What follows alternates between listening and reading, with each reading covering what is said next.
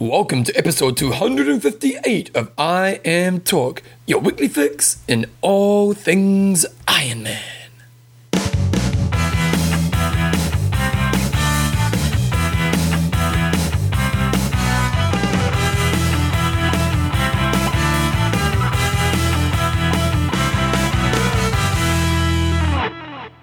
Righty guys, welcome along to episode 258 of I Am Talk with Coach John Newsom and Bevan James. Oz, how you going, mate? Good. Bit cold, shall I put the heater on? Yes. Okay, I'll turn the heater on. Winter has arrived. Winter has arrived in good old Christchurch. Had our first frosty morning this morning. Was it frosty? Yeah, I went and taught a class and got in the car at about... We have a car at the moment. Yes. Which I'm returning today, which kind of sucks. Back on the bike. Back on the bike when winter comes out. But went out to the car, turned the car out, started to drive out the driveway, couldn't get out the screen, so... Yeah, not good. Anyway, I Am Talk is proudly brought to you by... Coffeesofhawaii.com. For the world's best textured coffee. Nice. Extreme Endurance. For the world's best textured supplement. And Athlinks.com. For the world's best textured website. Yeah, and athletes on website. Nice. I tell you what, I went to a fitness conference last weekend in Australia called Filex, which is the big Australasian kind of huge event. Yeah. And I had a presentation there, which is good. But apparently some guy from Noon was hoping to meet me because he listens to the show. Right. But I didn't manage to catch up from him. So whoever you are, I did get the message that you're trying to meet me, and it's a good bugger we didn't get to meet up. But... we're here this week. It was just funny, some of the supplement companies there trying to promote, because it's real funny. My industry is an interesting industry, and it's the real extremes of people. Mm-hmm. And you get you're my type of people who are kind of high energy, aerobic-y type of people, and you get the real weightlifting dudes. Yeah. And the weightlifting dudes, man, some of those guys are on some good roids. Their arms, some of the guys' arms would be the size of both my quads together. Ridiculous. Can't be healthy. Can't be healthy, John. But I tell you what, they were strong boys. Anyway, in this week's show, what we've got happening, we've got some news. We've got a Coach's Corner, which is more of a Coach's advertisement. No, we've got a Coach's Corner. The new section comes later. That's later. Is it a new section? Yeah. What are you going to do weekly? Regular updates. We've got a Coach's Corner. We've got an interview of Em. She's back in the studio. She was last Wednesday actually, and then we've got some questions and answers. So first of all, in the news, well, the Ray Lurts are both... Andreas Raylert's racing Roth, so that could be interesting because firstly it's obviously one of Germany's great races and one of the world's great races, but also to see how fast he can go, because we know in Frankfurt last year, he rode off the front and really just did the race by himself. Yep. And should he do this at Roth, and even, or if it's a couple of people could team up with him, we could see some pretty amazing times, because remember last year... It's really dependent on people turning up, but isn't it? You get guys who get amazing times, but if they're going to go for that record, you need to get a few people on the bike. And the conditions. Yeah. So, because last year, old Rasmus Henning, he had an incredibly fast time. He didn't quite break the record. But you're right, I think there was a couple of guys off the front there, so they kept the pressure on. But yeah, to ride off the front and do it solo to set the course record, I think would be tricky. When Luke Van Leerd set the record, he had Hal Riegel and Zach riding hard with him. So I think if they can get a couple of guys there really pushing it on the bike, then Raylert could crush it. And let's hope we see a new world record. The question I have is sorry, I was daydreaming and I kind of lost my thought, but is Rasmus Henning racing? Don't know. Because that'd be good if he was here as well. It would be, yeah. Because they normally get a pretty decent field at Roth, don't they? Yes, it's very, very strong field. Okay, then the other thing we want to talk about is TriStar Mallorca, which is this one here. And Olivier Marceau looks like he's doing the whole series, because I think he was second to Macca in one of the other races. Macca was down to race, and there was a bit of SmackDown talk, and I saw his picture in a pre-race article, but he didn't appear to either finish, so I'm not quite sure what went on there. But we had Olivier Marceau first, Norman Stadler second, and Marcel Zamora. So this is a 1K swim, a 100K bike ride, and a 10K run. Yes. Okay. So you'd think, for Marceau, who's a very, very strong cyclist, and so is Stadler, it is a nice distance for those guys. And it's just going to be really interesting. I think they had 350 competitors, so not huge. Really going to be interesting to see how this series takes off. They have got a good few pros. I mean, when you got Olivier Marceau, Norman Stadler, and Zamora there, those are three very good athletes. Yep, so let's just see where the series goes. So the 55.5 is a 500 metre swim? Don't know. Because it's quite a short swim, isn't it? It is. They do have a TriStar 55.5. Yeah. Which took place at the same time. So it must only be 500 metre swim. Seems a Probably. bit short. Yeah, but so is 1K when you compare it to a 100K bike true. ride. Yeah, true. 15-minute swim versus a... Who won the girls, John? You haven't done your piece on the chicks. Yes. Tamsin Lewis. Eileen Mueller from Ireland. In her first go as a professional. Go Eileen Was Muir. there. You're a champion. Literally, you're a champion. Also, we had New Orleans 70.3 on the weekend. Swim got cancelled. Oh, I was wondering about those times. Whoa, 3:18 for the win. It's a pretty fast swim. It was. Why did it get cancelled? From bad weather conditions, swim got cancelled and they went off a la Taupo a few years ago where they had 1 minute intervals on the bike. Number one had to go first, so that meant the Kiwis, Sam Warriner and Terenzo Bozzoni went off first, and you're just sitting out there like a target. To be chased. So That'd suck, eh? It would suck. But at the same time, you could argue that for Sam Warriner, she went off first and got caught fairly quickly by Julie Dibbins, and she's got somebody to work off. Yep. But she has got to gain that minute back on the run. But isn't Dibbins stronger than on the bike? Yes, exactly. So you say work off her, but basically you're going to be... Well, if she catches you, then you try to sit on her for as long as you can. So all the other girls are floundering behind, and you're getting pulled along by the strongest cyclist. Or is it more the strongest cyclist just goes by and you go, oh, I wish I could cycle that fast? No, she hung with her better than ever before. So Sebastian Kilner, he won the race fairly convincingly by 5 minutes over Paul Amy. Must say, almost probably one of the best finishing shots of all time. Yes. That is sensational. Big, strong. Put a link to it on www.iamtalk.me, and he must be doing the banging of the feet together over the finish line. But the height he's got in that jump at that stage of the race, 3:18. I think he could have gone faster, John. Yes. You wouldn't have been happy with that finish, would have you? No, I would have said, well, for 5 minutes in front, that's okay. Okay, but with Em, when she did her, you weren't happy with Em's finish. No. You told her next year if you finish like that. Yeah, but I don't coach Sebastian, so he can do whatever he wants. Okay, well, that's a good finish, Sebastian. Love your work. But good, strong fields are turning up here, so that was a real domination when he's 5 minutes in front of Paul Amy. Yeah. You got Terenzo Bozzoni in fifth, Dirk Bockel sixth, Axel Richard Zebra Cunningham seventh. So, really, one thing we've got to say about this 70.3 series is They're getting good fields, eh? they're getting good, stronger fields. The money seems to be a little bit better, and they're getting good promotion. So I think it's a really positive thing for the sport. And on the girls' side of things, Sam Warren, as we said, hung tough on the bike and beat some very good girls. So she finished in second, Julie Dibbins first, and Yvonne Van Vlerk in third. So again, really good, strong female field. I know these events where the swim doesn't happen are once every kind of 3 year kind of event, but is there a better way of doing the system of starting? Is it just... Well, I think it should be like Tour de France style, where you go reverse order. So Silas Burson goes first, so the number one seed potentially has a bit of an advantage because they won the race last year. There's no perfect way, but I think that would probably be a fairer way. Okay. But then you could argue, you can't really win, can you? Can't win. No. John, one thing we haven't talked about in the news... Make it a duathlon, that's the way you win. You do a run first, do a run, bike, run. Okay. So instead of making it a bike and then a 21k run... Because it's no longer a triathlon anyway, so you might as well kind of just chuck in a run as well. Chuck a 5k run in there or something like that. 5k run, 90k bike, 21k run. John, you're a genius. You really are. John, one thing we haven't mentioned on the show... let's do your ITU update first. Okay. Ishigaki World Cup was last weekend. Oh, Ichigashi. Ishigaki, that's in Japan, but it's well off the south of Japan. I've raced there before. And how'd you go?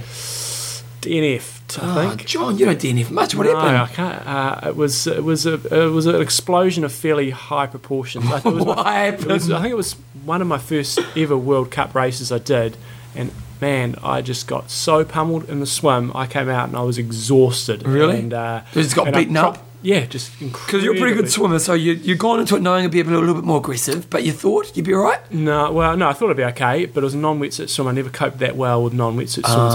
Wetsuit was my friend, and he's got beaten up, just a bit out of my depth there. Yeah, a bit out of my depth. You're thinking, oh my god, I might go back to New Zealand. It was my first time away, and it was not a pleasant experience. But a really cool race to go and do, and not part of mainland Japan, so they haven't got the issues up that they've got up there. What's happening with Japan? I'm not up for the news. What's happening with the nuclear plants? Yeah, it just seems to keep rumbling on. Oh, yeah. So they've got the World Championship Series is scheduled for Yokohama, but I'm not so sure that's going to happen. Oh, wow.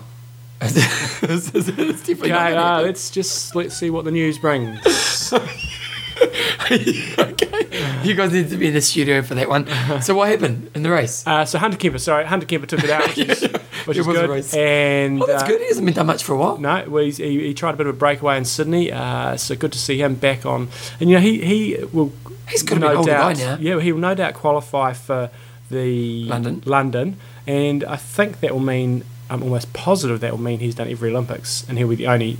He won't be the only person who's done that, but he will be only be a couple of them that will have done that. So he will have done Sydney, Athens, Beijing, and Sydney, and do you think Potts regrets going long now? No, the speed has gone up a bit. He would still be a top 10er, top 15er, but he'd need a break on the bike.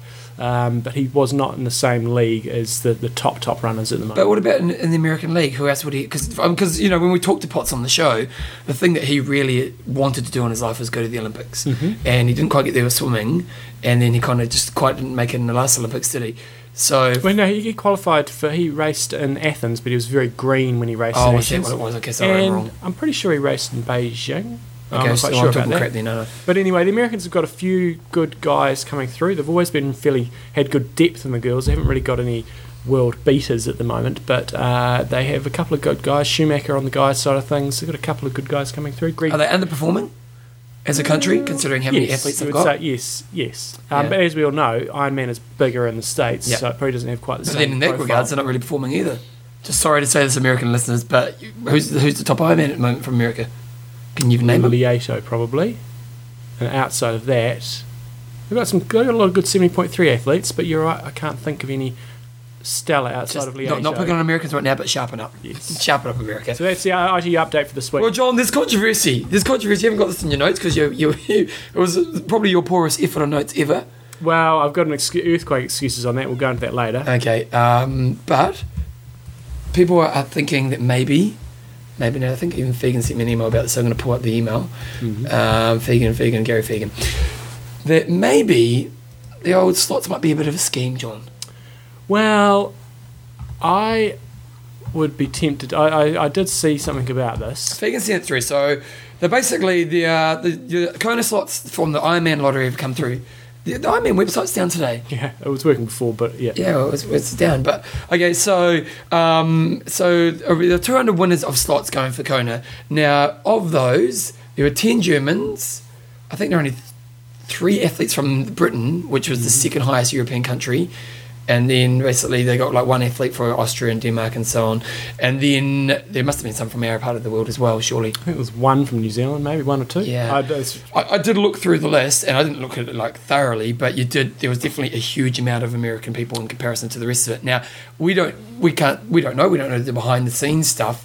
Is it just more that American people buy the lottery slots, or is there a conspiracy? I think it's a combination of. I don't think there's a conspiracy. I think there's a combination of that. I think this is bigger than JFK. Well, okay.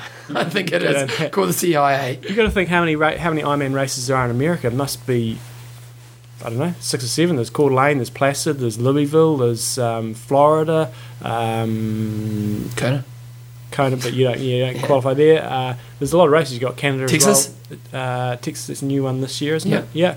There's a lot. And it's just a numbers game. But I think also, like you said, I don't think Kiwis really go for the lottery thing. Do you? No. And I'm just talking from a Kiwi perspective. Maybe Americans seem to get on that bandwagon, obviously, more, and you just increase your chances. We're not picking on Americans today. But also, you've got the whole NBC coverage there, which I would imagine is goes on their prime time TV, sort of rather than over here. It might go onto Sky Sports. So unless you're a sport person, you probably don't really get that whole thing going. So I just think it's an American thing to go on the lottery more so than other places in the world. Yeah, it's one of those things you'll never know, really, isn't it? You can only speculate, but if they are doing it the way that it should be done, it obviously is that way. You know what I mean? But it is surprising that there's of 200. Oh wow, it looks like about only a third or maybe only a quarter were overseas athletes. So interesting. Definitely, there's a lot of talk about it right now. So maybe after giving WTC so much crap about their old system not being fair, maybe it was actually more fair than this. Or maybe it is JFK, Jay on John. That's all I'm saying. JFK. So I think good on them for opening it up. Have you seen that movie JFK? I think so. Yeah, it was a good movie. It was. Yeah, I loved it. Yeah. Sponsor Extreme Endurance. We don't do hot topic this week because Bevan didn't put it up. Well, I didn't actually. No, I didn't. No, I don't know why I didn't. Because I said to drop it, and then you encouraged me to do it. I thought, okay. And then I dropped it. Yeah. Yeah. I don't know. I was busy last week.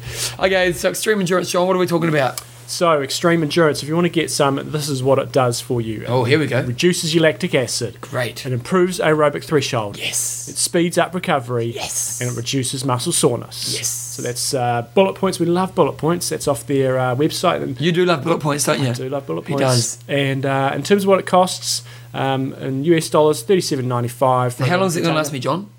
That's going to Yeah, we last should have a done it as an interview. Let's do it again. Okay. From top extreme endurance, John. So I'm thinking, I'm an athlete. I've been doing some training. I'm sore. I don't seem to be making any steps forward.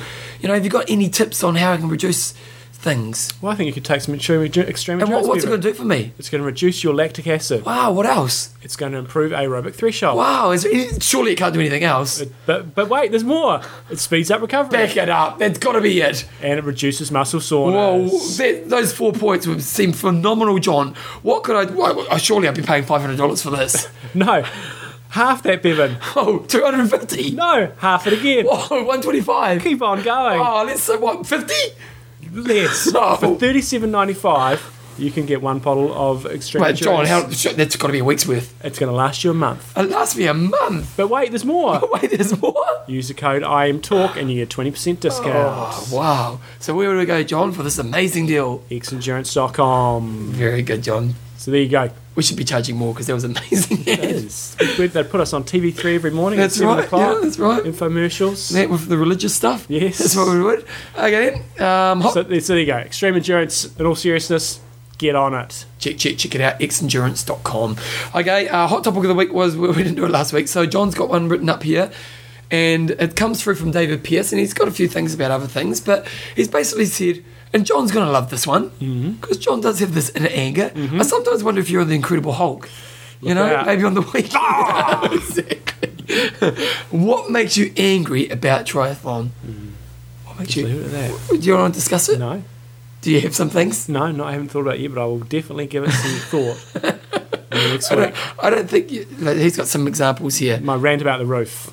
Don't get me started on that. Oh, yeah, that's right, the roof. How is the roof? It's fixed. It's all good? No leaks? There's a robber. There's a robber in Christchurch. It's a robber He's in a Christchurch. burglar. You should name and shame. Tempted. Obviously, drafting cheats in dot poses. Oh. Talked about that with Belfog on the weekend, actually. Okay, so that's our discussion of the week. Check on, I'll put a link on www.imtalk.me, or you can go to our Facebook page, and they will be up there as well, and you can have discussion with us, which we'll talk about next week. Okay, John, music.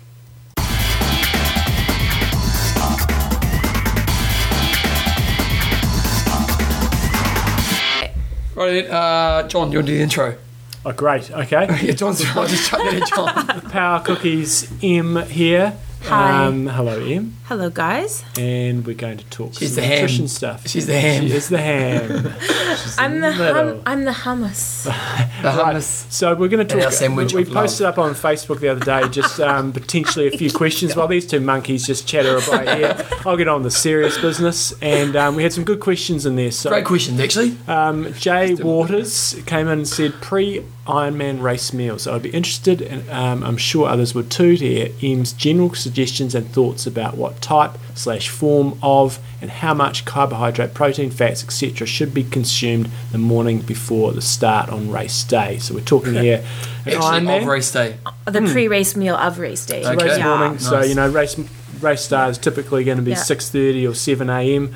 Coast to coast is 6 a.m. 6 a.m. starts. Yeah. It's even earlier. So Brutal. Stupid sport. so it's a bloody early start to the day, and that's often brings in some challenges. So what are people trying to achieve with their sort of pre-race meal?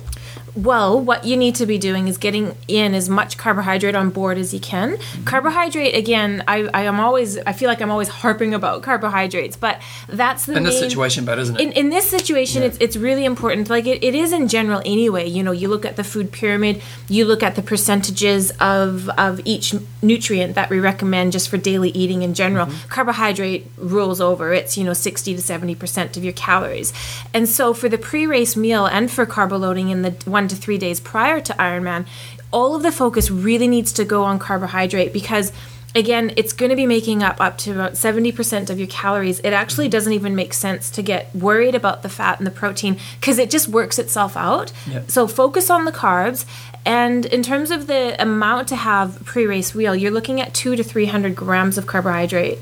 Righty-ho. So And put that into perspective. So, like, is it a bowl of porridge or how many wheat bix? Absolutely. And again, this just comes down to looking at your food labels and estimating how much carbohydrates and stuff. So a big bowl of porridge with milk and have some sugar on it, maybe throw in some raisins or dates or something like that. I have every morning for breakfast. Me too. But really, like if you have a nice big bowl of that, you're going to be approaching 100 grams of carbohydrate. You should. Well, that's only 100. That's only 100. Wowza. Yeah. So then if you like, my personal, like my pre-race meal of choice is exactly that. So I'm getting in about 100 carbs with a big bowl of porridge. Yep. And then I'll have a big banana with it, which will add another 30 grams of carbohydrate. I'll have 1 or 2 coffees with honey in it, and so the honey adds an extra, sort of and then you just drink the 20, rest, 30 yeah. grams. Sorry? And then you drink the rest? And then I probably drink the rest, yeah. Okay. I will have a power cookie as well, just depending on the race and on the day. Usually for coast to coast, I'll try to have one before. Can you overbloat it? Like, let's say you want to go for 200 grams of carbohydrate in your porridge. Yeah. It's a lot of food to take in. Yeah, I challenged someone to try to... You did? Yeah. It doesn't go well, hey? No. So you do want to It's get hard. a mix of everything to make it work. 200 to 300 grams is the sort of textbook recommendation. It's a lot of food and it is hard to get in. So just try to do your best. Focus on the carbs and the protein and fat will work itself out. Are we worried about simple and complex? Or low GI and the GI thing, you do want to you can have a balance of both, but you want the overriding to be low. Yeah. Okay. Remember, you're also going to have a bottle or two of sports drink to go along with it, and that's going to be high. Yeah, okay. So it will kind of balance out. So at this stage we don't need to worry about proteins or fats. no, you don't want too much anyway because it will displace your carb anyway. Plus, it can cause gut upset. So Okay. yeah. What about in terms of any issues regarding fibre?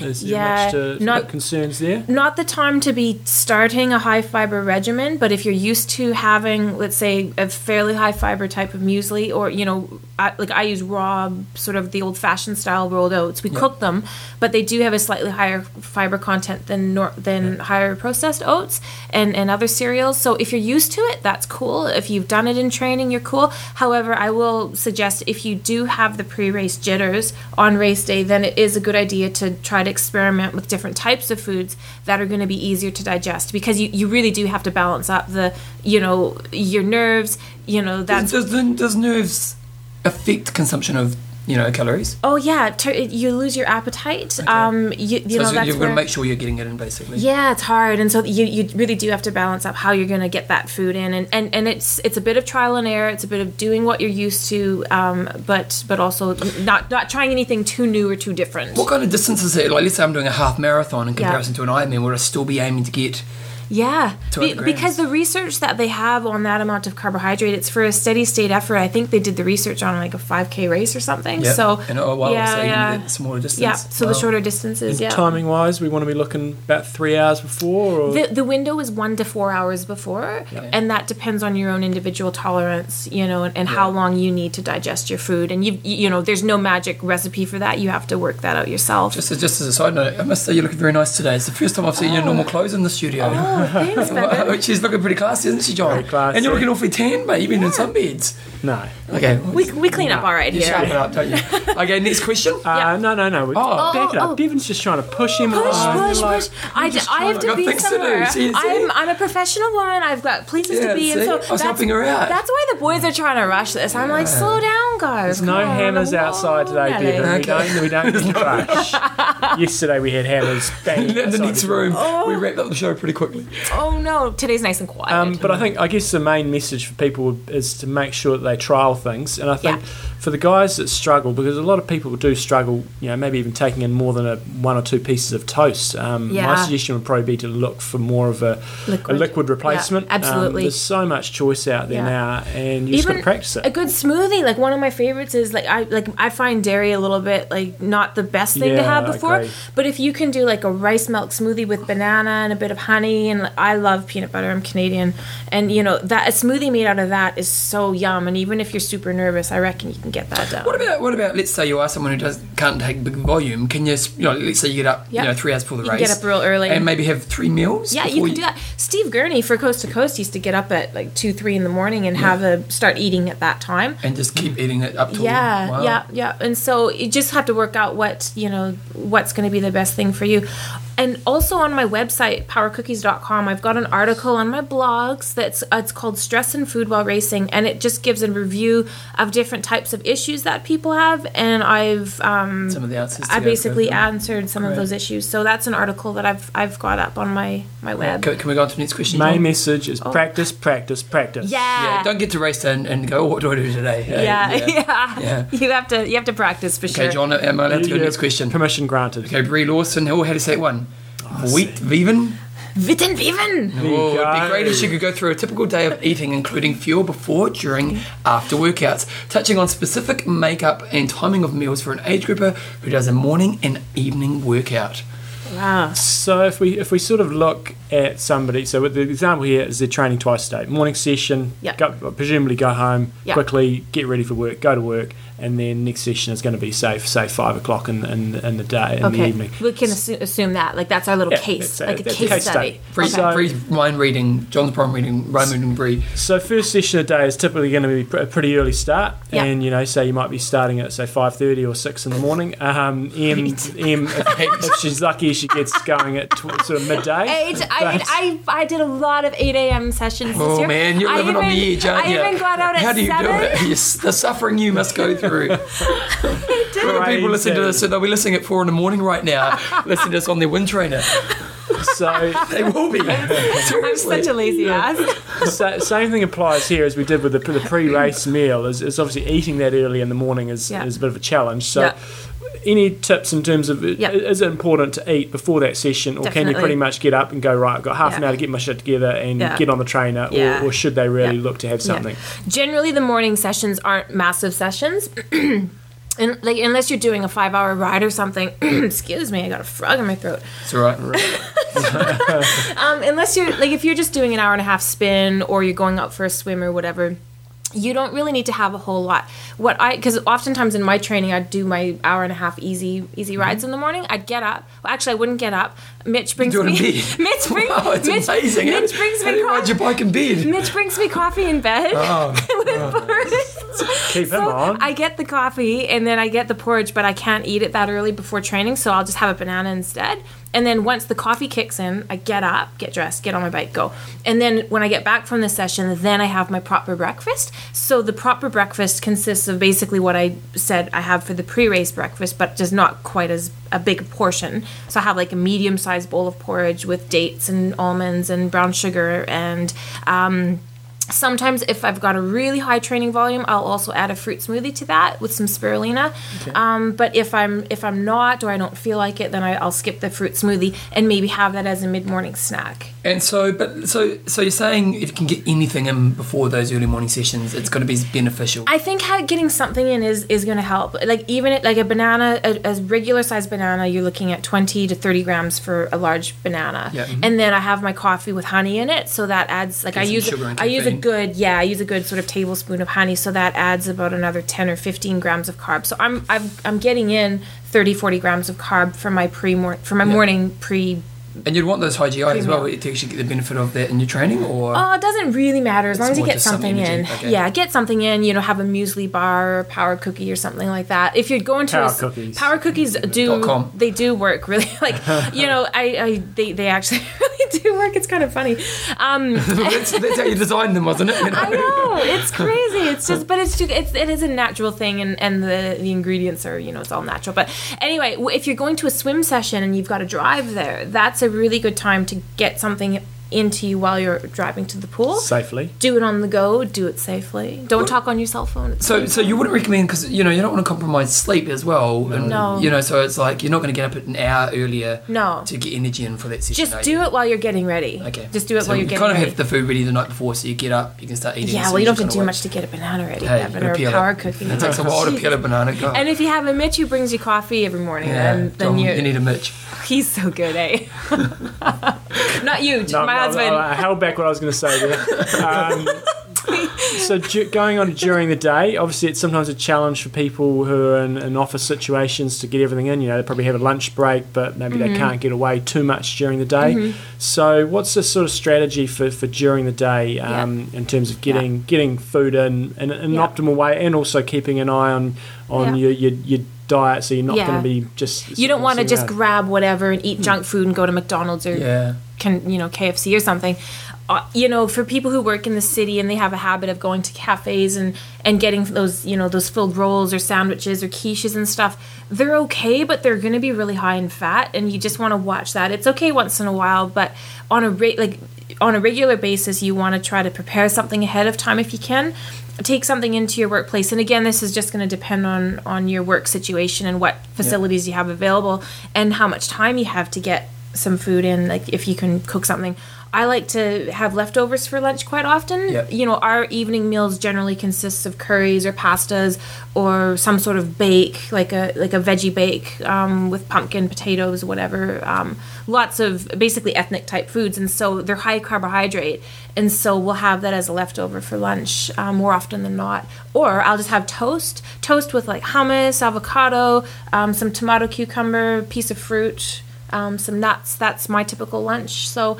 And depending on how hungry you are or how big your training volume is, if you're training quite a lot, then you'll probably have, 2 sandwiches. But, for me, if I'm not training a lot, I'll just have 1. But if I am training a lot, I have 2. What about snacks ideas? Because that's often the thing that, that's when you sometimes fall apart. You're just thinking, I've got my sandwich here or my pasta for lunch, and that's going to be great.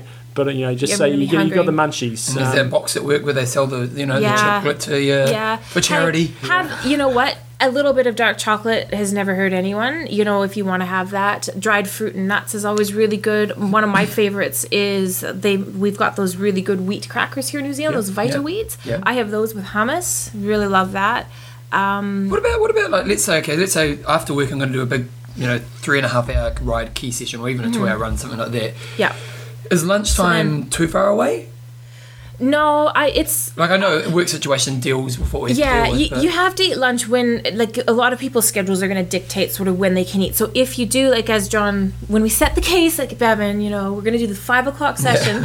So the lunchtime meal is probably, you're right, it's probably going to be too early before that afternoon session. So you are going to need to have an afternoon snack, which would sort of serve as your pre-training meal, if you will. And that's where you would have something, again, a power cookie. Like, so one of my energy cookies is about 40, 45 grams of carbohydrate. So something like that plus a piece of fruit will give you around 60, 70 grams of carb. Or you could do if you wanted a smoothie or a yogurt or another sandwich, or I'm just trying to think what else you could have. What do you guys have? We don't work much, so... Yeah, I'm really lucky, really. We just eat whatever.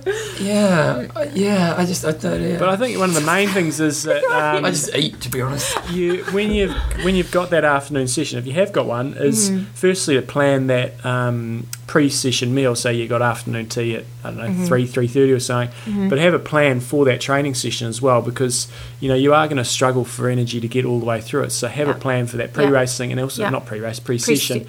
But also for during the session. Whether it be a couple of gels or whether you take a power. But we've covered the during the session stuff quite a lot in the past, and I just want to remind everyone that what you have during that session counts over and above your daily intake. So whatever you're having for your lunch, your afternoon snack, that's just taking care of your daily energy requirements. And then if you're doing a training session 2 hours or longer, remember that's just counting for that training session. It's over and above. But a lot of it does come down to preparation, because if you think about it, really, to eat food doesn't take long. No. You know what I mean? Like, even a decent meal is only really 5 to 10 minutes eating. So even if you have an afternoon break, you could probably get your main meal and then really... Actually, you want to know what I really like for sometimes an afternoon or a pre-training sort to of eat? little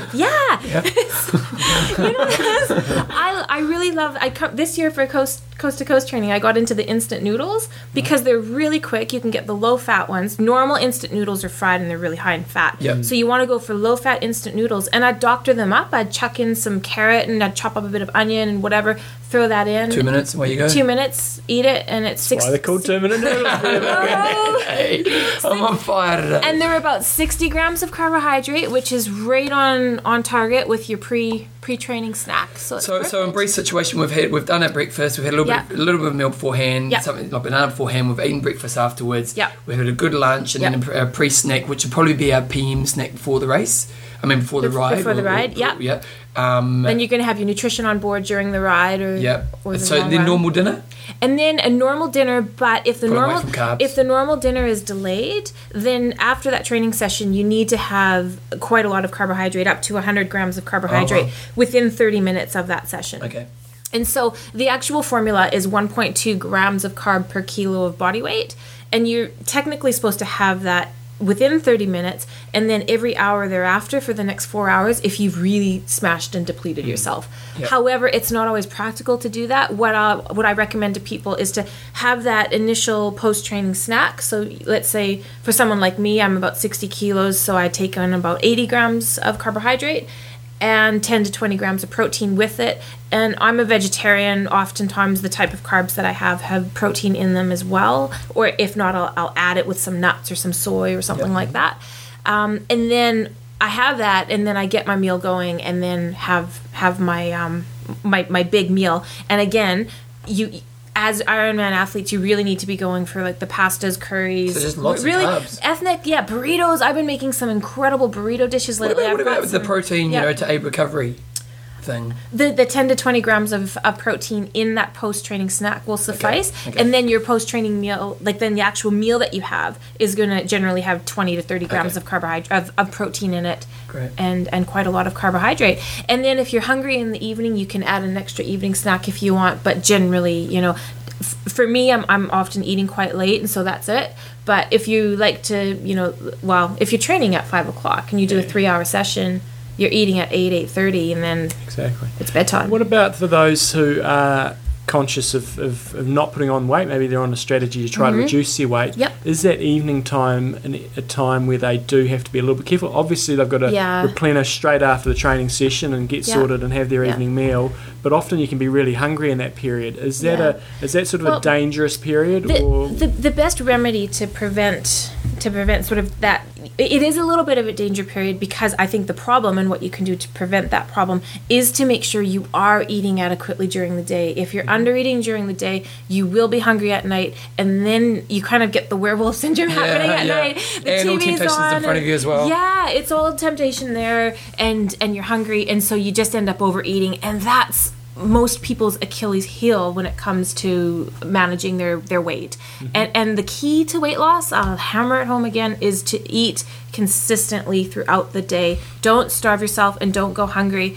And and listen to your body. If you do feel hungry, then chances are you probably do need to have something, and then maybe revisit it the next day and just tweak up how much you're having at each meal throughout the day. And if you're not getting in quite enough, add another piece of toast at lunch, or have a little bit more. It is funny, it's like I've never really been that emotionally attached to my food, and it's interesting. You just kill it, pretty much.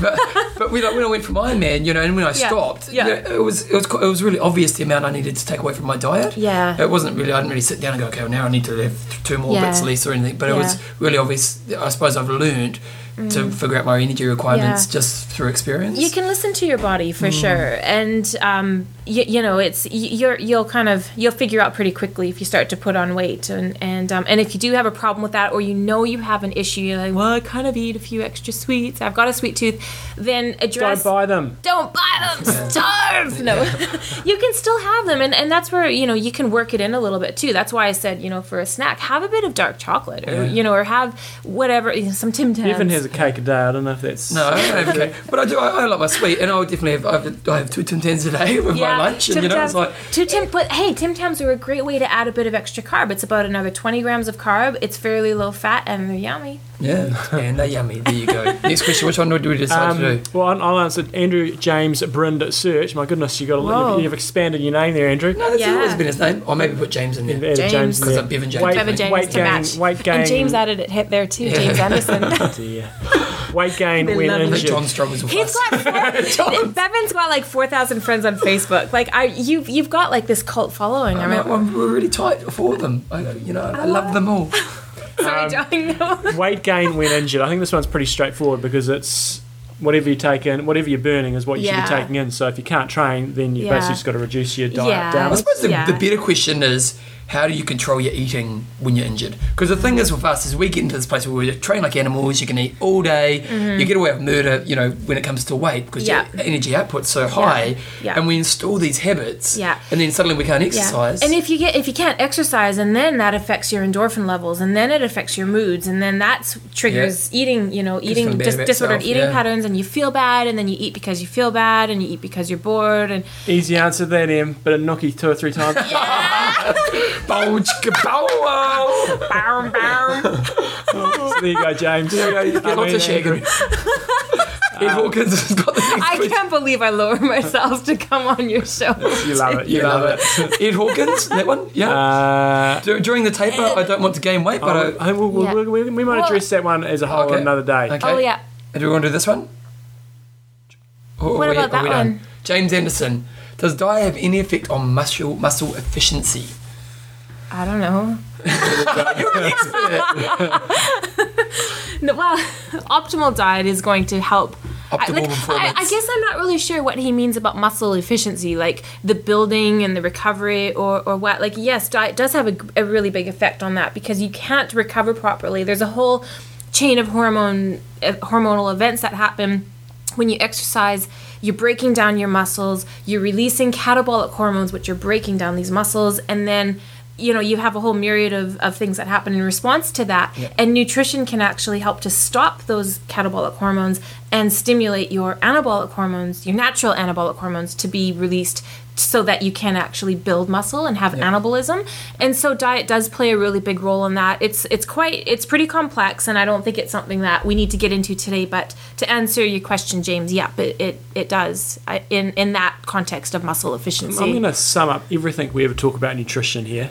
All you need to do, in my opinion, is go back to the food triangle. Yeah. And just look at that. Yeah. Don't eat, just look at it. Just look at it all day long. Yeah, you're struggling with weight, don't eat. That's how you lose weight. Yeah. I think so many people stray away from that and look at all these fads, but go back to that and keep it all natural and fresh and unprocessed, and it's just obviously modifying the quantities a bit, and obviously pre-race and all that. Well, some processed stuff is okay for Ironman because you need it to get in the volume, because if you try to get it like I remember when I was doing 40 hours a week, when I was doing group fit and training, I had to eat shit food to get the calories in. Like I was losing weight too much. Like you're eating healthy food, sure, but to get in, it's kind of like when you're carbo loading. Remember when we're sitting there carbo loading, I'm like, I don't want to eat another ginger nut or Tim Tam or whatever, and it's like, I'm drinking sports drink, and it's just pure sugar, and carbo loading does make you feel pretty gross, but it's pretty short lived, and some of that bloatedness that you get with it, I guess I'm straying off topic, but some of that bloatedness that you do get with carbo loading, which kind of answers Joshua's question. Or which question? Ed's question. Ed's question. Oh. Ed's question. He was concerned about weight gain during carbo loading.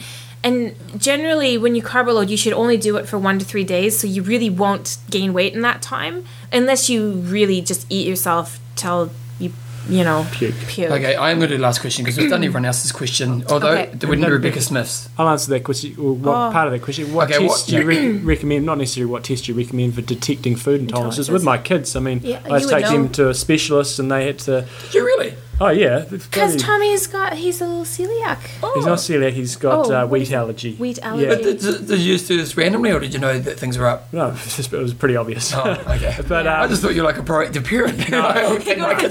Change the diaper. It's like bloody expensive. It was about $300 or $400 to get it done. But blood tests for gluten and different allergies. They also do prick tests. That's what they did on the kids to find different allergies. But for the food one, it generally was for the wheat allergy, it's via a blood test. So I'm pretty sure that's where you pick up celiacs and stuff as well. I don't know if you want to comment any further. I don't know a whole lot about that. It's not really my area of expertise in nutrition. But I think John probably knows a bit better. And he obviously does. Go get a test from a doctor. Get the go see a doctor. test. Yes. Yeah, I would avoid going to go to a real doctor, like a real specialist. Like you don't have real doctors. Don't go to your neighborhood, who sees old people all day. Well, not your what's the word I'm looking GP. for? No, the people who get their certificates in 2 weeks and then they're qualified to, diagnose. The local liar. Don't go to a witch doctor. Go to go to a medical qualified. Go to a real doctor. Joshua Cable's got a good question. He's just saying, he knows we need to add protein to what we're doing after a workout to help with recovery. Blah blah blah. But does it really matter on the protein we use? Should we be going for the cheapest stuff that we can find, which usually whey based, or should we go for something that looks like it's got more benefits in the case of vegetable, vegan protein powders and so on? Does it matter on what kind of protein, or is it just marketing? A lot of it is just marketing. Okay. With vegetarianism, if you're eating a combination of starches and grains with vegetables and or beans or nuts mixed into there, you're getting a complete protein. If you're using animal proteins, that's about as complete as you can get. Egg is the most bioavailable protein, for humans, and so seafood's fantastic. They're all really good quality proteins. In terms of the protein powders and the costs, a lot of that really is marketing. And personally, I get everything I need through my diet, through real food. I don't buy protein powders unless someone's given me some, and then I chuck some in a milkshake just for a bit of flavor. But I'm not really using it for that. Who doesn't need protein powders then? I don't think anyone does. As long as you got a good diet. Yeah. But because I just spent $1,000, no, I'm joking. No one does. But I don't want to poo-poo it. If you like it and it works for you, and there's a convenience factor you have to look at, and if that's what you want to do, and you really love having a fruit smoothie, and you don't want to get your protein from any other source, there's sometimes a place for it, but sure, it's not the answer to all your needs. Yeah. Yep. I think that's all our questions. Power cookie update. Oh gosh, we're trucking away. We're making some new changes. I'm changing my display boxes. Oh, nice. Going with a full color graphic. Oh. So I'm going away from my plain sort of natural looking box to like a actually out there. Yeah, it's going to look pretty sexy. I've got my designer on the case, and they're going to be slightly smaller, but everything's going really well with Power Cookies. We had a wee bit of a struggle there for when the earthquake happened because the bakery got hit, but they're okay. And they did lose a couple weeks. Yours, eh? No, it's Baker Boys. Oh, Baker Boys. Yeah, okay. And they're in the eastern suburbs, and so they got hit pretty hard with the earthquake. They're in the heart of it big time. But amazingly, within a week, they were back up and running. Really? My products didn't get back up and going for 2 weeks. Just like when I visited the bakery 2 weeks after the earthquake, they're still, it was still. You could just see on everyone's faces, everyone was really stressed out, and because they've just been working around the clock to get it going. Yeah. It was so impressive. My hat just goes off to them. So everything's on track there, but it's still with the earthquake, it's just affected everybody, and so we're certainly feeling that. But everyone's in kind of the same boat, and everyone seems pretty optimistic, and it's all going really well. They've got a pie business, and they lost 2,500 pies because all the power went off for a week. And the refrigeration. So they were screwed. So. Yeah, it's so sad. Do you get free pies? Sorry? Do you get free pies? She'd be like, John, come over, come get the pies. Not then, no, because they were sitting in the red zone, so you couldn't go in and get them. They basically took a huge load to the dump. Do you love a pie? Dumped the pies. I love the pie occasionally. Ocean Divine, very nice bluff oyster pies. OceanDivine.co.nz, I think it is. Okay, there you go. But you can also go to M's Power Cookies. Or Power Cookie? Just powercookies.com, or on Facebook, it's facebook.com/M's Power Cookies. Facebook. Gotta be a friend on Facebook. Be a friend on Facebook. I love you long time. And we hear you off to Canada. Yes. My face. I'm surprising. I told Bevan, I'm like, don't broadcast this, but the thing is, she's going to Canada on Friday New Zealand time. Tomorrow, New Zealand time. Oh, it's Thursday New Zealand time. Yeah. And we're recording this Wednesday last week for you guys, so we don't release this until next Tuesday. When you guys are listening to this now, we're releasing it today for you guys, but we recorded this last Wednesday, and she's already in Canada. Yeah. You are. You're in Canada. When we release this. Right, we will be. She's giving me the evil she doesn't know how we work there. I just got the Mitch look. That's what that was. That was you didn't bring my coffee this morning? Frozen with fear. Oh, it's so funny. No, I'm surprising. It's a surprise. Only my mum knows, and it's going to be pretty fun. So pretty exciting times. And for the Aussies out there, the bike shops, they can get Power Cookies and bike shops. Bike shops, go visit velovita.net.au, and they have a whole retailer list on there, or you can contact them, just send them an email and tell them where you are and where the nearest store is. And spread the word. Tell your friends. I had this cookie. Best Cookie Monster would want it, you'd say. Cookie Monster, he's so jealous. He's so jealous. I love my cookies. Yes, so do I, actually. Okay, till next time, Em. Thanks for coming in. Great to be here, guys. Hey, Cornada, keep cool after school. You probably wouldn't get that one, would you? No. What? Ollie Olsen. Ollie Olsen. See, John and I, we came up from in New Zealand when we were kids. There was a TV program called After School, and there was a guy called Ollie Olsen.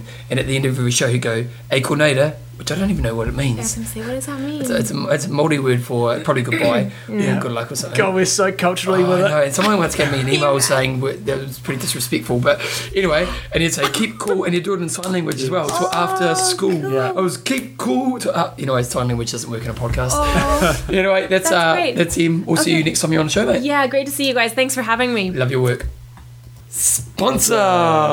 Athlinks.com. Athlinks. John, what's happening in a couple of weeks? Well, it's the next Iron Distance race. There's bugger all happening actually in the whole triathlon world at this time. It's really that in-between season. It really is, because normally when we do news and discussion a week, we can take up to around 35 minutes. Yes. We've already done those sections, and, well, Millie, we've had an interview in between times. And a sponsor. So it's 17 minutes up to that point, so there's no news. Next race that's coming up is Ironman Australia. Do we know who's racing it? Yes. Why is it what controversy? Because they've split the field. They made it a 70.3 and an Ironman one day. Somebody sent me through the Is list that the only the place other that day. does it? China does it as well. Yeah, but it's a smaller race, isn't it? It's sold out in 8 weeks. Got an email through the other day. It's all sold out. We were going to do that race. Remember we talked about doing that at some stage? Yeah. We were like, well, let's go to China. But the reason there's controversy in Australia is because they've split the field up, and so only half people amount. And they only have 1,000 entries, don't they, for the Ironman distance? Yes. Yeah, Yep. so. It's around about that. So I tell you what, 13 of these people are going to be doing it. and somebody did send me through the entries, and we'll do that the week of the race. Okay. I just remember Pete Jacobs is racing, and I think Patrick Vernay. Who won it last year, didn't he? But it was. I remember actually just thinking about it, looking at the field. It was a very weak field. Not.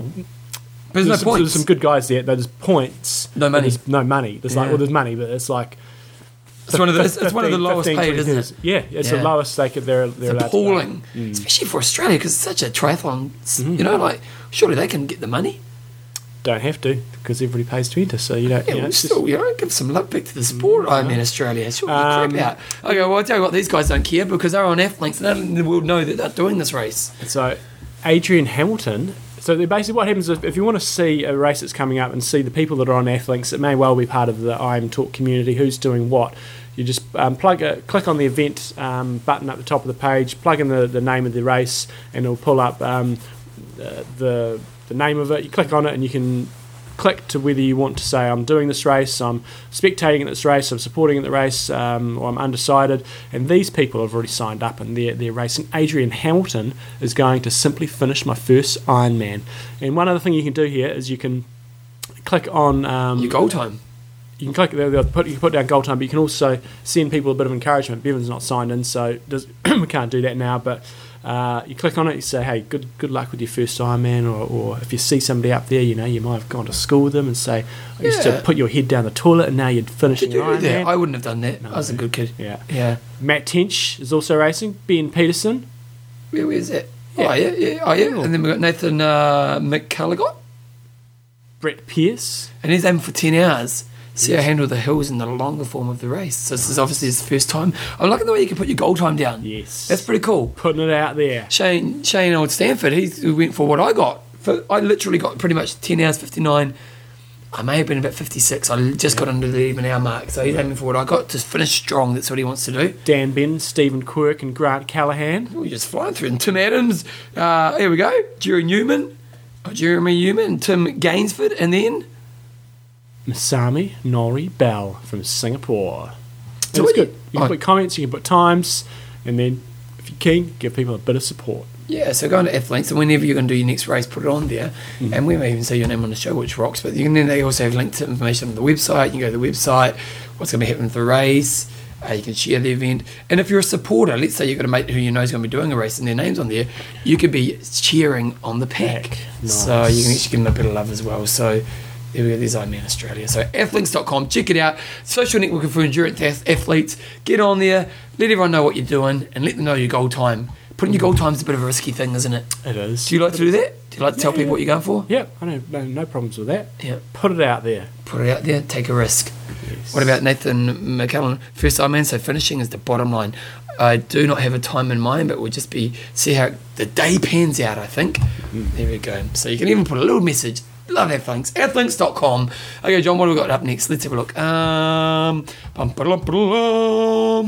Right, Coach's Corner. So the last time I saw you running, I'd just come off the hill, the bottom of Dyers Pass Road, and you were running around the corner by that pizza place. Yeah. And I think that was the last round when you blew your calf out or something. Well, I think I had blown my calf out at that point, so don't judge me, John. Okay. Don't judge me on my running then. I actually thought your running technique looked... I was thinking, Bevan's running technique looks a lot better than it used to. I seriously thought that. I had moves on my technique, but... Yes. But yeah. And I'd just come off there doing 5 hill reps up. Oh, so it's about you, not me. No, not about you. And I was going through... I was feeling pretty crappy and but sorry for myself that day. I wasn't really in the mood to do it. But I was thinking, how could I potentially use a session to help the triathlon community in terms of getting through sessions? You're always thinking of others, aren't you? Always. Give us. My wife never calls me selfish. Thinking about how you get through sessions. A lot of people perceive sessions to be boring sessions. Say I go and tell somebody to go to the pool and do 3100s on, say I was a Bevan, I'd say 1 minute 30, 1 minute 40, whatever. Short rest. You just got to... Although now there's 150s. Yeah, and just get through the session and how you can actually get through that. So what I'd actually just been through, I'd done 5 hill reps. Basically, it's like for me, it's a 10-minute warm-up, and then you're basically going up the same hill it takes sort of 5 to 6 minutes. Go to the cup. Okay, great. You go up there, so it's a... You go down Hackthorn and then around? No, I go up Hackthorn, turn left, I come down another hill, have about 2 minutes on the flat, and then I'm back up again. So it's 10 minutes warm up, and then basically it's 5 loops, and then How long was the whole set? It takes about 10 minutes per rep. So it's about an hour up? Yeah, just over an hour. Yep. Nice little workout. But I wasn't really in the mood, and I know a lot of people, if they see lots of numbers, lots of reps, they're thinking, how can this be interesting? But these are some tips to try to help get you through it. So when you're in times of trouble, a bit bored, and you're not saying I'm objective of workout, here are some ideas. Also, if you're a bit inexperienced, if you come from a sporting background, you often might not find these sessions mentally as challenging.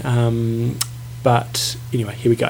First thing I do is always take my times. So that helps you with... a bit of self-competition. Yep, helps you with pacing. So, when I do the hill reps, I'm descending them all the way through. So the first one might be, 6.5 minutes. The last one might be 5 minutes, for example. And that keeps you motivated.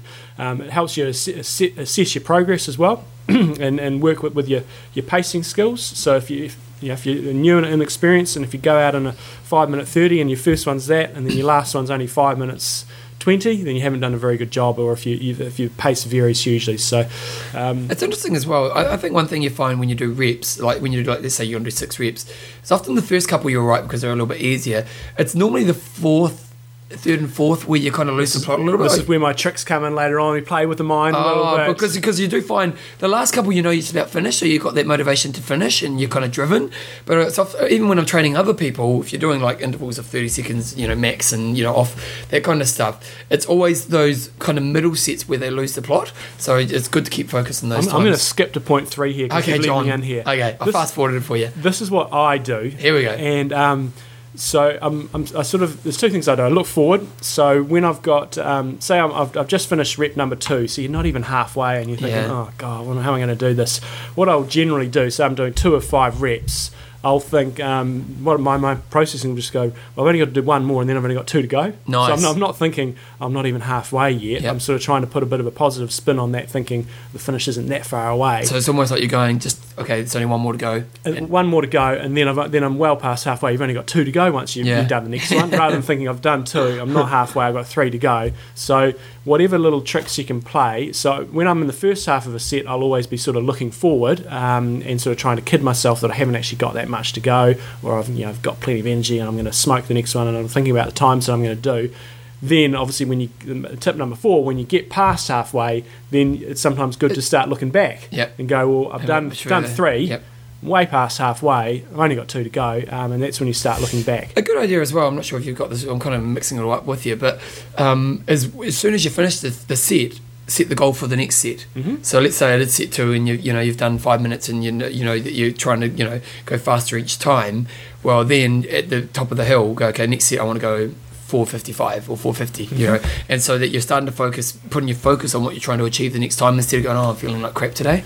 And it's a good point because you're not always going to set PBs. A lot of people get stuck in this. I think every time I go out there, I'm going to set a PB. And well, you can't. You can't. That's just not possible. So if you're out there, or the conditions might be different. So, once you've done your first one, you probably have a bit of a feeling on how you're feeling, or your first or second one. You'll know what the conditions are like, the wind. So you basically say, right, I did 6, as Bevan said, I did 6 minutes for that one. Next one I want to do 5 minutes 45. It doesn't matter if the week before you went 5 minutes 30 or 5 minutes 15. You go, right, what I want to try to do on the next one is this. So I think that's really good. Yep. Now, this is one thing that I really try to push a lot on the athletes that I coach is your focus when you're in either training or more so in racing, but you can use this when you are doing a set of reps. This is what goes through my mind when I'm doing it and what I'm doing in a race. Firstly is I'm checking my form. So if I'm on the bike and I'm climbing, I'm trying to think about having a nice straight back, having my arms fairly relaxed, and obviously my cadence and sort of doing a full circle. Yeah, full circle. Running. Obviously got all your form ticks there as well. Landmarks or kilometre splits if you're in a race situation, which is really important for control. Mm-hmm. If like mentally, it's also just gives something to focus on as well, and it helps you set your pacing. But a lot of people, especially in Ironman, go out too fast in the run. If you know your K splits, then you can stay within control. And if you're doing a set of intervals or repetitions where you're not going to have K splits out there, in a hill rep, I'll go, right, my first focus when I do this climb is I've got to get to this house or this little section where on these hill reps where it flattens off. So I'm just focusing on that point there. Thirdly, keeping track of your times. So if you're in a race, taking those mile or K splits. And then when you're in a race situation, you're thinking about your nutrition as well. In training, obviously it's still important if it's a long session. Well, I think if you look at your sessions, if you look at your week, if you think of your whole plan of a 12-week period and you have your key weeks and all the rest of it, and even your key sessions, it's in your A sessions and your key sessions, it's actually practicing this focus stuff. Because it's one thing to say on race day, make sure you focus on form, landmarks, time, and nutrition. But if it is just a practice skill, and you're trying to train your mind how it should be thinking in those times when you're actually under stress, and in your A sessions, that's when you are going to be experiencing the most physical stress, where you will get distracted mentally. Mm-hmm. So if you can learn to actually put those focuses in your mind, then it's going to train you better. So come race day, you're going to be a better experienced athlete in those pressure situations. So totally. And that's basically what is going through my mind when I'm in a race or when I'm in a training session where I've got to have that bit of focus, is going, right, form, go through that checklist. Second, landmarks or K splits, whereabouts am I? Thirdly, checking my times, thinking about my times, going, right, what am I going to do for this next split, etc. And then fourthly, nutrition. I think at the same time, whilst in a session I'm thinking about that, and in the times which require focus in a race, I'm going through that sort of 4-point checklist. Yeah. It's also really important that when everything's going well, so for example, you're on the bike at some stage and your speed's good, if you've got power meter, your power's good, you're feeling fine, everything's cool, just chill out and don't get too focused, because you've only got a certain amount of mental energy that you can keep up, and you save that for the times when you really need it, usually on the run, or if there's difficult times on the bike. I have a question for you. Yes. So from your experience, when these 4 points you kind of think about when you're out there running, and in Ironman we do tend to, you're not competing so much, but when you're in a competitive place where you're actually pushing against someone, do you still try to stay in that place, or do you actually start to lose that? Yeah, I mean, you probably not so much. Certain aspects of it. My form, I definitely would. Yeah. If I was an Olympic distance, then times aren't so important. Yeah. Basically, I'll be focusing much more on form and landmarks. Yeah. Because Albert, I remember one time when we had an aquathon during Epic Camp down in Wanaka. Albert's a legend too, like that, eh? He just smacks himself. Like, honestly, I love watching Albert train, because there's just go.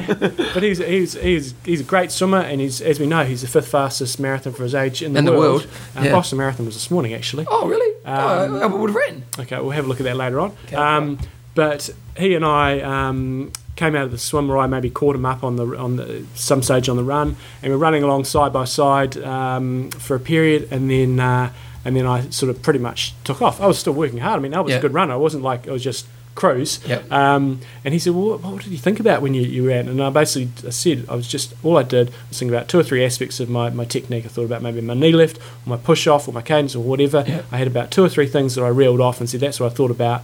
Didn't actually really increase my effort anymore. I just thought about that form, and that let me sort of pull away. So I think it is still really important. It is focus on what I can control, isn't it? Yeah, it's real big. But I really want to stress that I go through that list. I'm not going through that list all day, every day. When I'm on the run, I'd say in the second half of the run, I'm constantly just going through that list and trying to keep as focused as I can. On the bike, if you chilled it, if everything's going cool, then you just chill out. You still refer back to them at times, but as I said, you've only got a certain amount of mental energy. I guess the one other thing that I sort of log is I do log my progress when I'm going through. Somebody's here, Bevan. It's the painter, but I told him I was doing the show. I'm doing the show. Just come on, man.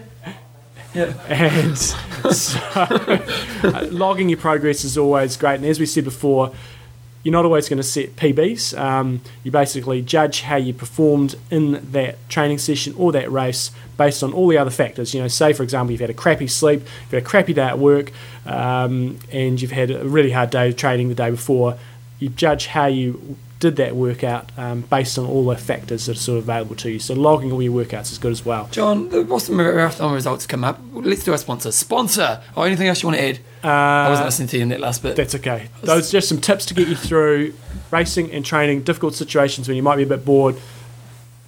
A few things to focus on. Okay, well, John, the thing is, I pulled up the Boston Marathon results. And it's saying 2011 yes. Boston Marathon. Yes. But it looks like you did. What did you do last year? Albert, you beat me. He's in a blinder. He did like 2:39 something or other last year. Oh, he's done a 2:37.14. Still fifth best in his age group in the world. It's impressive. They did. I don't know if it was really good conditions, but I just did see that they set a new world record time. But it's not clear. It's not. What do you mean? He's been Gabriel Salesi's. 2:03.59 it is. Yeah, I'm pretty sure it did. Wow. But it's not recognised because it's a point-to-point marathon. What does it matter? Well, I'm pretty sure that's what I've just read somewhere before I came round, that it might not necessarily be recognised. I might be speaking out of turn there. Surely if you cover the distance. But if it's a net downhill and stuff... Oh, true. That's just what I saw somewhere. So for it to be a real marathon, it has to be... I don't know. It's like when they do the win assisted races and they take records away from people. So, I don't know. But boys, it's just topped you, mate. Because also, you're not worried about that. Oh, you are too. You're gutted.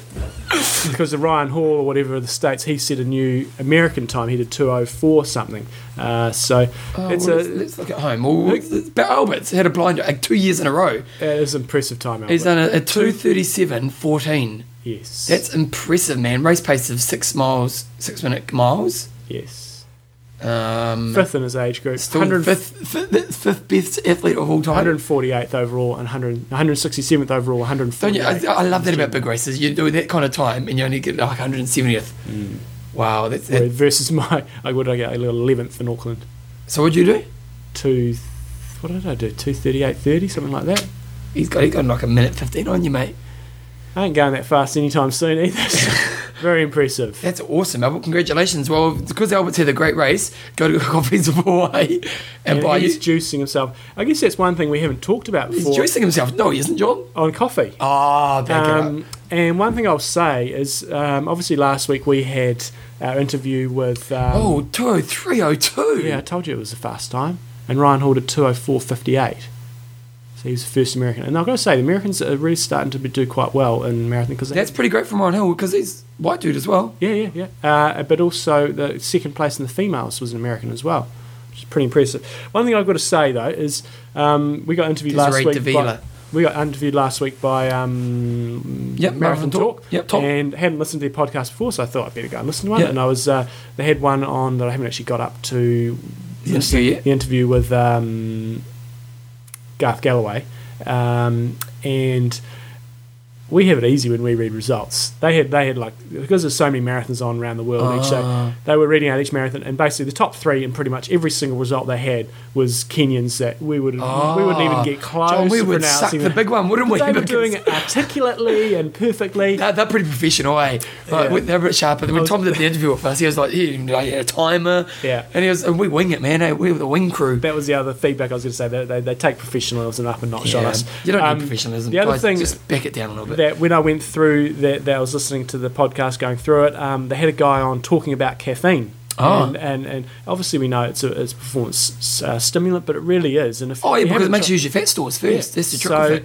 If you get onto... But you need, to be honest, you need quite a bit of caffeine if you want it to be performance enhancing. You need to have a couple of good strong cups, and you're sweet. I remember when I studied, we did a formula. But no, you go up to a level, and if you go above that, you're wasting your time. Yeah. But listen to Marathon Talk, and they've got an interview with a guy there who talks through it and talks through the. Was it the latest dosage. episode? No, it's not. It's the one which has got Garth Galloway on it. The first. I think it's a two-part. I think it's the first part of that there, and he sort of talks through it. He talks about caffeine tablets and stuff as well, but coffee. That one interesting thing that Tom, who interviewed us, said that he didn't realise was often, you might judge the strength of your coffee based on how strong the taste is. Yep. But that's not necessarily the case on how strong the caffeine is in it. So that's an. But how do you gauge? Maybe we'll get Albert on. It's on the label. But we should talk about that. Yeah, because he knows this stuff. He knows well, and hey, he's the 5th best marathoner in his age group in the world. Yes. And pulled off a blinder. So the time I've got is 2:03:02, and then two guys got 2:03. Right. So now we'll have a pause in a second. Well, let's keep talking about Coffees of Hawaii. It's Coffees of Hawaii. If you ever go, a couple of people have said to me they're going to Kona this year, and say, I should go over to Molokai. You go to coffee plantations. So if you ever are going in that neck of the woods, John, I might, because Joe and I, because we can't. The way life's worked at the moment, we can't do a holiday we're planning to do. Mm-hmm. So we're thinking about maybe spending a week longer in Hawaii at the end of it. So Joe's going to come over and meet me, come watch Kona, and then we'll maybe spend a week in Hawaii. Get a media pass. She can be our media assistant. She can too. We'll get a media pass, and she can hold our microphone. And she can be our videographer, because I was talking to Bevan about doing some video stuff over there. We'll do some video work, and then so the good news would be we could go there. And so if you go to coffeesofhawaii.com, you go to their plantations. They've basically got all the different plantations they've got. It's an island in Hawaii. And good work. You can choose which plantation. Molokai is I think where most of the things are based, and not only does it tell you sort of what you can do on the plantation, but it also has a link to visit molokai.com, and you can go off there and you can see what else you can do on the island there. I think we'll do that. I think Joe and I might do that. Yes. Albert, you need to hook us up. There you go. We'll do it, and we might even do a show around it. Joe would love being on the show. I'm sure she would. Yep, she sometimes worries that I tell you guys too much stuff. She goes, baby, do you tell them everything? I said, yeah, pretty much. She goes, maybe you shouldn't. I said, babe, I love you. Yeah. Trust me.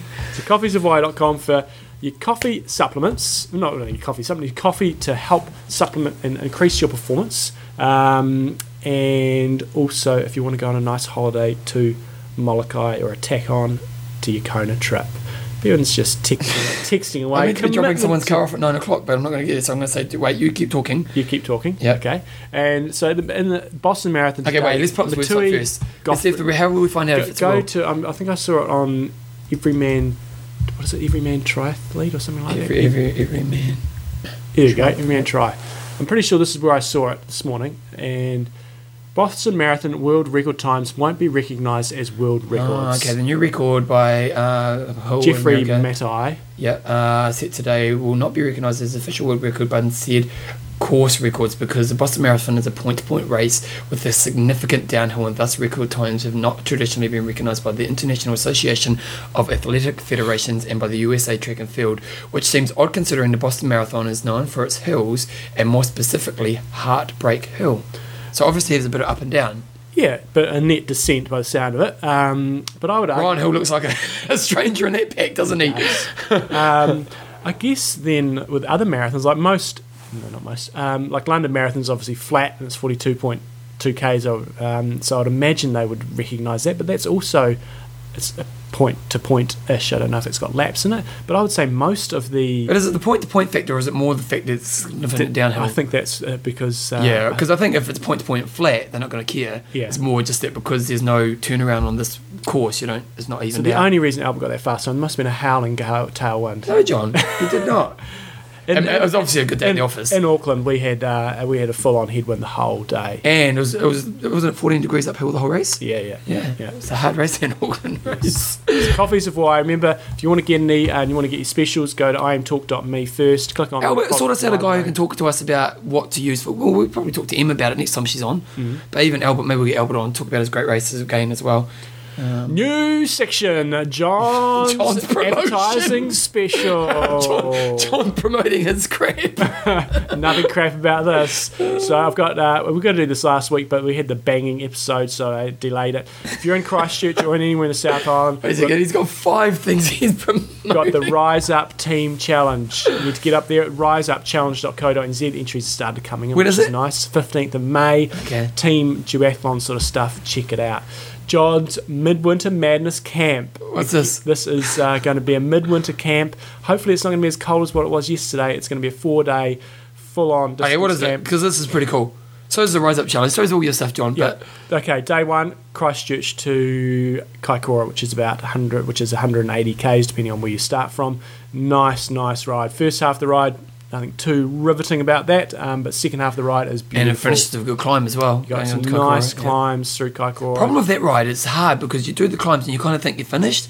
Still a little bit further to go. You got that flat time trial at the end there. So that's day 1. Day 2 is Kaikoura to Hamner Springs, which is across and very nice ride. Quiet roads, quite undulating, and Hamner Springs is awesome. I was there at the weekend. We'll talk about that later, but it's just a wicked place to be. Day 3 is a ride from Hamner, an out and back ride. We'll go towards Springs Junction. The big balls will go all the way to Springs Junction back. It'll be 180k basically of hills. It'll be a very, very hard ride. And then day 4 will be riding back to Christchurch, which will be 145k's. Ability-wise, we're going to have 3 groups. We're going to have a basically a hardcore group, and then we have a second group will be sub 6 hour Ironman bike splits. Let's give them all a name. So group 1 will be what? The Hammerheads. The Hammerheads. Okay, Yeah. good. What will group 2 be? Group 2 be? is going to be anybody sort of sub 6 hour on the bike at Ironman. So smooth operators? Yep. Yes. And group 3 will be people that are slower than 6 hours on the bike. Looking for the lights. Yeah, because they're looking to the future. Limit of 15 people on the camp. Already got a lot of interest. It's going to be in the middle of winter. It's going to be cold, and we've got some contingency plans if things go awry. Okay, so John's Winter Madness Camp with the Hammerheads, Yep. smooth operators, and looking for the lights. It's going to be nice and basic in terms of pretty basic accommodation, just basic food. Pretty basic. What are you paying for it, John? It's probably going to be $495 New Zealand. Okay. I've just got a few things to confirm. And what, 17 max? 17 including me and the support. We have one support person. So 15 people can come and join it. 15 people. And there's lots of interest. Yes, so basically just about. I mean, a lot of people have said they want to come already, but we're going to get it sorted this week. Is it based on who pays first? Yes, first. Show me the money, honey. Yes. Okay, what's the third thing you're promoting? Epic Camp France. We've got spaces left on that. Last Epic Camp. It's going to be awesome. We're going to endure to Embrunman. When's that? When are you going to do it? Mid-August. Go to epiccamp.com for all the details. It is going to be awesome. Okay. What, you got anything else you want to promote? High Five. We used to, Bev and I used to... you know what? I did love High Five. Get High Five. You know what I used to do, which was a little bit naughty of me? Yeah. Is I wouldn't always eat it when I was training. I'd also eat it outside of training. Those bars were so good. They were. So the guy who used to do High Five in New Zealand stopped doing it. Now Daniel McDonald... Glenn, good old Glenn. Yeah. Stopped doing it. He's doing other things, going back to what he used to do. Now DCMsport.com. If you want to get High Five in New Zealand, go to DCMsport.com. Seriously, we go on about it, but really good tasting stuff. Guys come on Epic Camp and have it, and then they're sort of hooked. It's just easy going down stuff. So if you want it in New Zealand... And I'm not saying this because they're just sponsored, because I get nothing from them nowadays. It was definitely, for me, the best tasting nutrition I'd tried. Yeah. A lot of the stuff out there is just too sweet and crap, but my experience of it was really great. And then finally, I've now got one spot available for coaching. That doesn't happen often. Get on. It'll be gone tomorrow. Get on it now. Basically, got one space has opened up. So if anybody is looking for coach for now and beyond, then get on to me.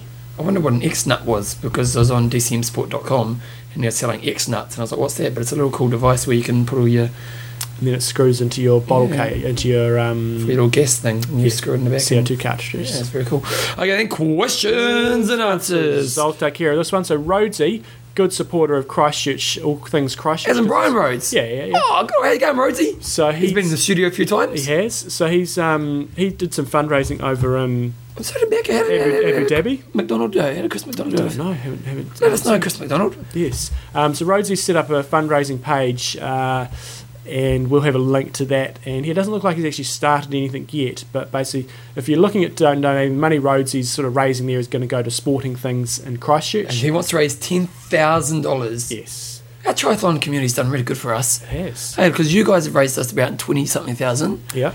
And then Chris McDonald, I reckon he would have got easily over 10,000. He has some good products here as well.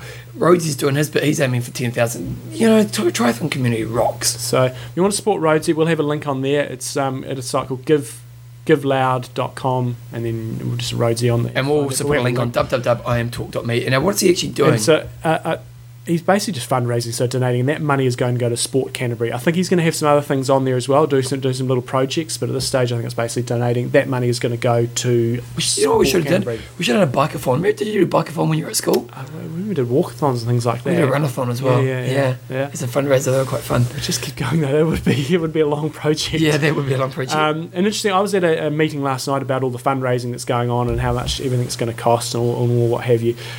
So you've got two options here. If you're interested in supporting Christchurch and you're interested in supporting the sporting community, you can either go through Rhodesy, whose money will go to Sport Canterbury. And ours did as well. Yep. And the other one, you've got the Red Cross and you've got Salvation Army. That money there goes to basically hardship funds. Yep. So that's going to people that are... Which is really needed. In the crap and don't have a house, whatever. Russell Crowe job. Hardship shows. The other one, if you want... so it's called the Christchurch... earthquakeappeal.gov.nz. Now this is the overall one. Oh, cool. And then you can tag what sort of industry you want it to go so into. For example, they've got education, sport and recreation, heritage and culture, spiritual and faith, economic revitalisation, environmental hardship and relief. So you can actually determine where you want your dollar to go. So that's sort of where you can actually tag where it goes. So if you want to either go to Rhodesy's one if you really want to go to Sport Canterbury, or this one which you can go to sport in general. 1 p.m. on February the 20th. Russell Crowe. Christchurch, a city that my family's called home in the past, was ripped apart by a violent earthquake. Christchurch continues to hurt. Oh, who cares? What do you care? Oh, he needs to do some triathlon. He's getting a bit big, old Russell. Oh, Rusty. So there you go. That's where you can help out our community. So they've done some calculations on sort of getting sport back to where it was, and it's sort of $100 to $200 million. Back it up, really? Yeah, to basically get sport to back to where it was, in terms of repairing infrastructure and fields, bowling greens. QE2 is obviously going to be a massive project. AMI Stadium, all these things. So they're sort of saying $100 to $200 million to get sport back to where it was. Well, you guys have done your bit with us, so thank you very much. But if you do want to keep on giving, and also don't just look to us. If you can give to Japan, like obviously John and I are a bit Christchurch biased, but Japan's obviously needing some money as well. So if you can spare a few dollars, do your bit. Okay, Nikki, we've got a last name here. No. What's your view on compression garments purely after racing, after workout, or sleeping? Or would you never be caught in such a cheesy attire? She obviously doesn't think it's that cool. So I've done a little coaching corner segment here. I've been doing my work this week. Hurry up, because I haven't got long. Okay. My views. Firstly, compression garments, they are not cheap. You can't just go. They're not $10. So it's the thing is the price you're paying worth the game? Is it value for money? Yeah. You got to be able to judge that, but they're not cheap. No. 2, yes, you do look like a dog. Well, that's opinion. Yes. I think you look quite cool. This is my views. Because I've been wearing the white ones. I've got some of those skin white ones. Knee highs. You've been wearing them. Because I've got a really bad pull calf. Yeah. You can wear them in the privacy of your own home. No problem with that. Oh, I wouldn't have that as well. Went shopping with them. And honestly, I got stopped 100 times. People going, you look like a dog. No, they're like, whoa, where'd you get that fashion? OMG. OMG. Far out. Are you 10 or 40? I have all these teenagers around. Number 3, in terms of what I do, I wear them a lot. When I'm running, especially, they help. I find they help with recovery. So you don't run with them on? I don't. I'll come and that a little bit later on. Myself. Personally, I find socks are definitely better for your calves, and I've successfully used them when I've had Achilles issues. So if my Achilles is sore, boom, socks are straight on, and that seems to help in my recovery process with that. In terms of sleeping in them, I sleep in my skins quite a bit. Really? You're a hardcore skins lover. And I sometimes sleep in the socks as well. So really? What does Belinda think of that? No, Nookie, that it's difficult to get them on, and not speedy to get off either. So I could go down a path I'm not going to go down. Racing, as Bevan just asked, I tried wearing socks in a 10K once, and they did come down. Don't know whether that's because I've got puny little legs. Probably whether they were maybe. Although your hair factor should have held them up. Should have. Did you shave? They didn't, and so they slipped down. Lots of other people seem to race in them successfully. Maybe it was just me. Maybe the socks weren't quite right fitting. And secondly, you're going to get all sorts of studies saying they massively improve performance, blah, blah, blah, blah, blah. Well, but we had that lady on, remember? Yeah. What was her name? Kieran de Granville. That's bloody good effort, mate. She still listens to the show because I saw her in Wanaka and she said, I'm still listening. So, love your work, Kieran. But the performance was pretty minor. Yes. So, yes, there may well be a performance enhancement. Personally, I find the gain I get from it is improved recovery rather than actual performance. But I haven't actually won the race, so I can't comment on that too much. But I'd say in terms of recovery, they help. Okay. There you go, Bev. Cool. Your experiences with them? You know what? I didn't find much gain, to be honest. Okay. Yeah, but you know what? You're wearing the white socks at the moment. Well, only because I've got a really killer calf and I'm just trying to do everything to get it right. I always found the cold baths were the best thing for me. You know, but it is one of those things you come in... Because I got given quite a few of them and I ended up just selling them because I didn't wear them much. And then... But I do... Yeah... I'm not that anal when it comes to those kind of things, you know. Sometimes I'm not the best person to listen to because I'm pretty basic when it comes to that stuff. So, for me, when it comes to skins, maybe I don't know if the gain you get from the money you spend is so it's a bit of a money thing as well. I just find I feel good and I feel a lot better when I take them off. But I haven't used them enough to really judge. Do we want to talk about this? I wasn't sure if this was open for discussion. No, it's fine. Yeah. What do you think? Sorry? We can't talk about something, not describe it. We'll just can that one. Okay, I'll email her and see if she's willing for us to talk about it on the show. Because it was interesting, wasn't it? Yes. It's amazing. If you're listening to this, you'll hate us right now. Okay, John, that's pretty much everything, is it? Sponsors? CoffeesHawaii.com. Come on, go Albert! John needs to sharpen up. So does Bevan. Yeah, hey, but I'm not a runner. Extreme Endurance. 4 amazing things we'll do. And athletes.com. Go on, tell us about what race you're going to be doing. Good luck in Australia. Good luck in Australia. Okay, John, what's your cost? I'm disappointed, Bevan. Why is that? In me or just in life? In life. In general? In general, because I wasn't able to ride home from Hamner yesterday. So went up to Hamner with the whānau and some other friends with their family, which was fairly fun but chaotic because I've got 3 kids, we've got 2, and the kids went for broke. Oh, really? Which is good. And but you know what you got to do? Did you have the strategy of burn them out? Oh, they burnt out big time. They went to bed. Yeah, that's what you... Yeah, it was nice. Just because I was around a friend's house a few weeks ago and they had all these kids here and suddenly I become the kid looker after her and I just burnt them out, man. Games. Nice. Hour of that, they all fell asleep real quick. Nice. Yep. But the plan was my first big bike ride in a long time. You were me last biking week. home, about 140, 150 Ks. Wake up on Sunday morning and there was about 5-10 centimetres of snow on the ground. And so you rode home. It was a hard ride. Cold, it was raining. Yeah, good. But you toughed on through it, didn't you? No, because you're hardcore. No, I was a bit disappointed. I was really looking forward to my ride, and I knew it was going to be tough. Didn't get to do it, so I was a bit upset about that. So when's your next long ride? Oh, we're talking about maybe going to Akarai at the weekend. So that's only 90k, but it's 90k further than I've been doing lately. You could do the Lorraine route. I could do. That's pretty tough. So outside of that, Bevan, I did have a couple of other things. But what's happening in your world, Bevan? You've forgotten about your things? Yeah, I'll come back. John and I went for a ride last week. We did. We were back on the bikes. You didn't put the smack down on me? I did not. No, you didn't. No, I didn't. I'm still pretty tired after that ride. Yeah, I was pretty tired. I'm not. We're not that sharp at the moment, are we? No, we're not. Go back 4 or 5 years ago and listen to the show. We were animals. Nowadays, we're not poor, but we're not at our sharpest. Went to Sydney. Sydney, yes. You know, I've been to Sydney like 4 times in my life and I'd never seen the Harbour Bridge. Really? Yeah. Or the Opera House. Wow. It is beautiful. Have you been to Sydney? Yep. It's beautiful around there. Oh, you were there a couple weeks ago. And the coverage of the World Champs Series race there is just awesome. Yeah. Like in terms of doing the scenic overview shots around Macquarie. I was surprised with how small the Harbour Bridge was. In my mind, I'd expected it to be a lot bigger. Right. And it's not tiny, but Auckland's bigger. Yeah, I would say so. Yeah, I was a little bit disappointed in that. Taught a class to about 800 people. Nice. That rocked. Yeah. That felt like my superstar moment. It felt like the earthquake was going off. Yeah, really did. They were awesome, actually. They love Attack. Attack's become the program I'm most known for, and they love it in Australia. And it just went off. It was awesome. Joe came over. Right. Romantic time in Sydney. Went out for dinner. We were out for dinner, John, having this lovely conversation because we're very much in love, and we're quite good at acknowledging our love for each other. And we were because we're just, I love you. I love you so much, babe. While I'm telling you how much I love you, guess what happened? Fireworks went off.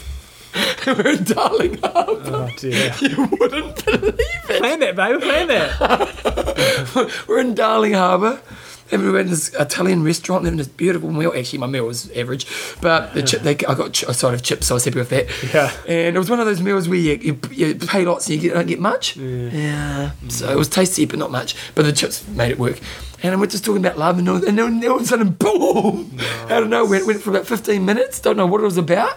I actually just think the love gods knew we were talking about love. Right. Yeah. I think that too. And Joe's eyes sparkled, and we stood up and just hugged. Just watched that. Middle of the restaurant, just got up and just had no, because we're actually on the edge. So because we're looking over Darling Harbour, and we just stood up and hugged and watched the fireworks together, John. Okay. Getting a bit emotional even talking about it. I'm getting a bit nauseous. So that was pretty good. And we both managed to dodge the earthquake that was here on Saturday. Yeah, that was kind of cool. because it was quite a big one. You had another big one? And it fried my... Someone was telling me this morning, John, 5 years of earthquakes. Yeah, I believe that. Really? Yeah, but they'll get less and less. But, yeah. Yes. I mean, San Francisco and places like that, they have earthquakes all the time. But we're just a bit on edge at the moment. So what was the other things, have you remembered? Well, the bloody earthquake frazzled my modem, so I got home and couldn't bloody get online or anything like that. How frustrating was that? It was very frustrating because you need got home, right, I'm going to try to nail a bit of work here. It's a short week because we've got Easter coming up. Got to get onto this. Had to go and buy a modem, had to do this, that and the other thing, and didn't get any work done yesterday. So today's a busy day. Yeah, that's why we had a show note issues, didn't get them over to Bevan. Bevan couldn't do his extensive piece. Are we still going to go for a bike ride? Yeah, I think so. Yeah. Got to make time for some exercise. You do have to make time for exercise. So other than that, what are you going on this week? It's Easter this week. Oh, what do you do for Easter? Linda's gone and bought some Easter eggs. We'll have an Easter egg hunt. Oh. And do you have a limit? My mum goes. See, I always have family issues around Easter time because my mum's I love my mum. She's a great mum. She's always been a good mum actually. But one thing she does do is she does go overboard when it comes to Easter eggs. Right. Pretty much the kids walk home and he's with a whole bag of Easter eggs, and I'm like, Mum, they don't need that much. Yes. But I'm always grumpy Uncle Bev. Yeah. And the family always gets a bit evil with me because it's only Easter. Yeah. It's once a year. But I'm like, no, they don't need that much. It's just not good. But I've learned to shut up. But I just sit there in my seething. This could be your angry. This will be my angry triathlon point next weekend. We've got to be a little bit careful because the kids are gluten free, so they can only have gluten free Easter eggs. So it's always so what does that mean? Find things which don't have gluten on the label. But is that easy enough to do? Yeah, you can get. Can they have a cream egg? I would doubt it. Yes. What's your favourite Easter egg? Cream egg's good. Yeah, cream eggs are good. Pretty good. Anyway. Okay. Anything else? Strong finish to the show. Yeah. Here. Anything else? No gossip. Else. Nothing good. Nothing. We're going to get on the bike and you can give me a good piece of gossip. Don't think so. We should take a little recorder out so we can record things that come into our mind. Maybe we should. Joe mentioned maybe having kids. Right. Yeah, that was a biggie. Right. That was a biggie because she's turning 35 in a few months. Yes. And I said, does it make you want to have kids? Because up to this point, she's always said, no, not really. And she goes, maybe. I was like, whoa, U-turn. So I could be dead in 9 months from now, mate. You just never know. So there you go. Anyway, I think that's pretty much. I'm in, don't. Train hard. Train smart. Kia kaha. Do you think I'll get in trouble for saying that? Yeah. Oh, well.